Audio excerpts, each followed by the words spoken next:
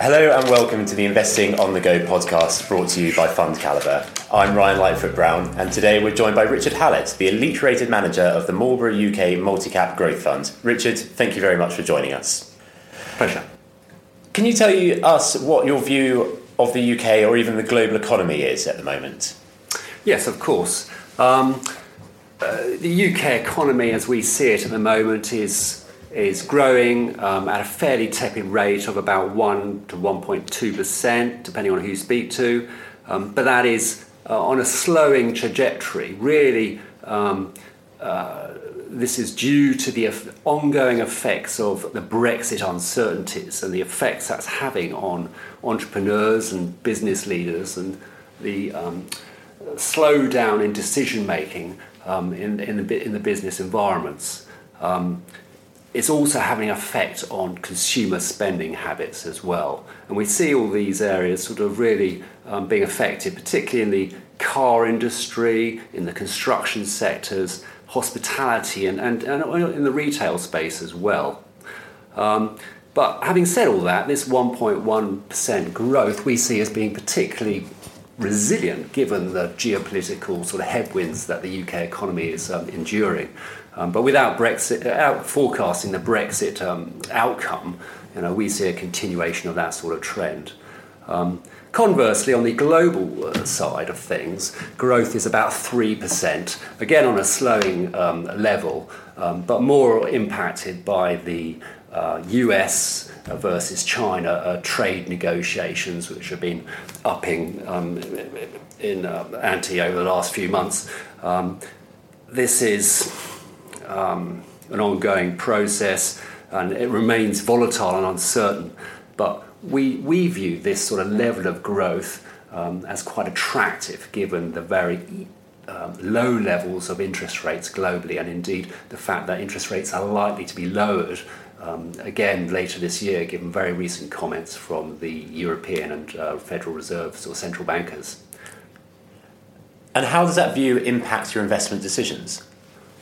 Well, I think the first point on this is that we take the view that forecasting economic and political scenarios is incredibly difficult to do on any sort of reliable or consistent basis. And this really sort of plays into the fact that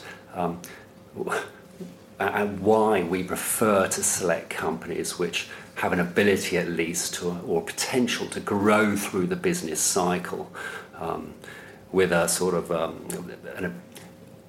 really sustainable growth irrespective of the economic outlook. They can do this by being in a leading position in sectors which are really benefiting from powerful long-term structural growth trends, or what we call secular growth. And these trends we see as being particularly global in nature. And this is why the fund is positioned in companies which are quite global, have global franchises. And this enables the fund to benefit from, as we previously discussed, a sort of stronger global growth backdrop and protects it from perhaps a more tepid UK situation. And what's the stock in your portfolio that excites you the most and why? Okay, Craneware is one of our largest holdings in the fund. And it's a software business delivering what they call value-based solutions, specifically to the US healthcare market. And what excites us the most is their investment that they've been deploying in the last few years into a completely new range of cloud-based software products, providing enhanced data analytics and pricing solutions to their existing customer base and indeed hopefully new ones. And this new Trisus product range have typically annual licenses of between 1.5 to 5 times the value of their existing average product prices. And very importantly, we think that the cross-sell opportunity into particularly their existing customer base is quite realistic. So any sort of pull-through in demand in this new category of products we see as being quite a significant contributor to their bottom line profits. And you tend to avoid oil companies and utility companies. Why is that? Well, we see oil and other commodities, for that matter, as being volatile commodities, which are hard, which are driven by very hard to predict variables such as demand and supply, but also geopolitics and economic factors also tend to be quite material factors. So it's a very complex situation in which to analyse, and leads us on, lenses to the view of why we prefer businesses with a more stable earnings structure and a sustainable ability to grow their profits for the longer term. Utility companies are slightly different, but the drawback there, as we see it, is that they're vastly sort of regulated entities with controls on pricing, but also increasing scrutiny on the amount they can spend on things like capital expenditure. This acts as a barrier, perhaps, to maximising shareholder returns and also adds risk to their future levels of profitability. And finally, our final factor is that a lot of the utility companies are highly leveraged and got lots of debt on their balance sheet, which we think limits their headroom in the event of a slowdown or shock to their business model. You touched on that you look for companies with a sustainable competitive advantage and that can grow throughout the market cycle, but I see Tesco's is in your top 10. Is this company not at risk from the likes of Aldi and Lidl? Yeah, that's a good point. Interesting. But as part of our investment strategy, alongside our core holdings, we do retain the ability to have up to 10% of the portfolio in what we see as shorter-term tactical positions, taking advantage of attractive opportunities as and when they arise. And Tesco really fits within this category.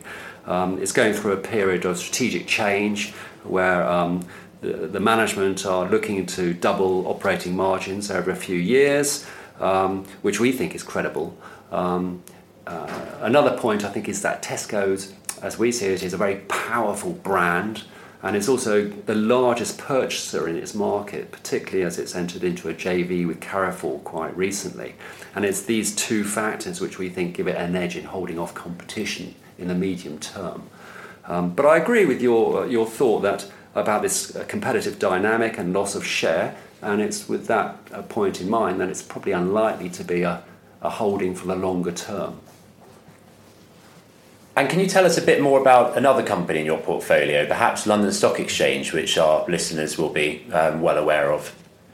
Yeah, that's another company which is one of our larger holdings and has been very successful for a number of years. The LSE has completely re-engineered its business model over the last 5 to 10 years, away from the more volume-driven capital markets activities, and really positioned itself as a leader in the information services business and also in the clearinghouse for over-the-counter derivatives. And this new model that the LSE is focusing on really positions itself in the strongest growth trends within finance today, which are the growth in ETFs, OTC clearing, risk management, and also quant investing.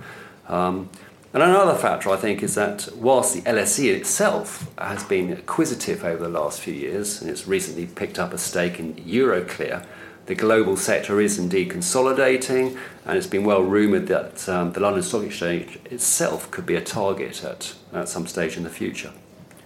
And last time we met, you mentioned e-commerce was a theme in the fund. Is this still the case? Yes, it is. We see e-commerce and the move away from bricks and mortar to e-commerce spending is a very strong and powerful trend that's going to continue for many years. And our holding in Boohoo, which is a leading young fashion e-commerce company, is really benefiting from that trend, and it had very powerful results a week ago.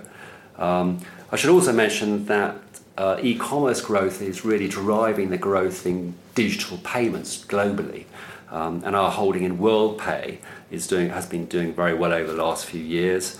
There's lots of M&A and consolidation activity in that market. WorldPay merged with an American company called Vantiv last year, and the combined group has been acquired by Fidelity National Information Services in the last few months. So this really does demonstrate the growth in this sector. Well, Richard, thank you very much. That's been really very interesting. And thank you very much for listening. I've been Ryan Lightfoot-Brown, and if you'd like to listen to more of our Investing on the Go podcast, please subscribe to Fund Calibre. Please remember, we've been discussing individual stocks to bring investing to life for you. It is not a recommendation to buy or sell. The fund may or may not be holding these stocks at time of your listening.